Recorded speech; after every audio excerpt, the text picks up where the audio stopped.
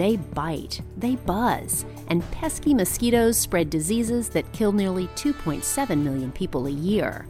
But NASA has an app that can reduce mosquito problems. This is Innovation Now. NASA introduced the Mosquito Habitat Mapper as part of its Globe Observer program.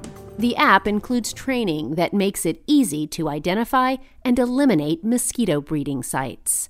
It also gives citizen scientists the option to identify mosquito species that could transmit Zika or other diseases. Satellites can't see mosquitoes, but they do provide observations about the environmental variables where mosquito populations can thrive.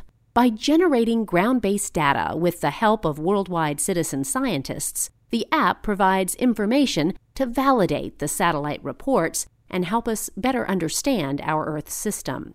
And through a new Globe Observer feature, public health officials can access local mosquito observations to help reduce the risk of disease in their communities. Download the app yourself and take a bite out of the mosquito population before a mosquito takes a bite out of you. For Innovation Now, I'm Jennifer Pulley. Innovation Now is produced by the National Institute of Aerospace through collaboration with NASA and is distributed by WHRV.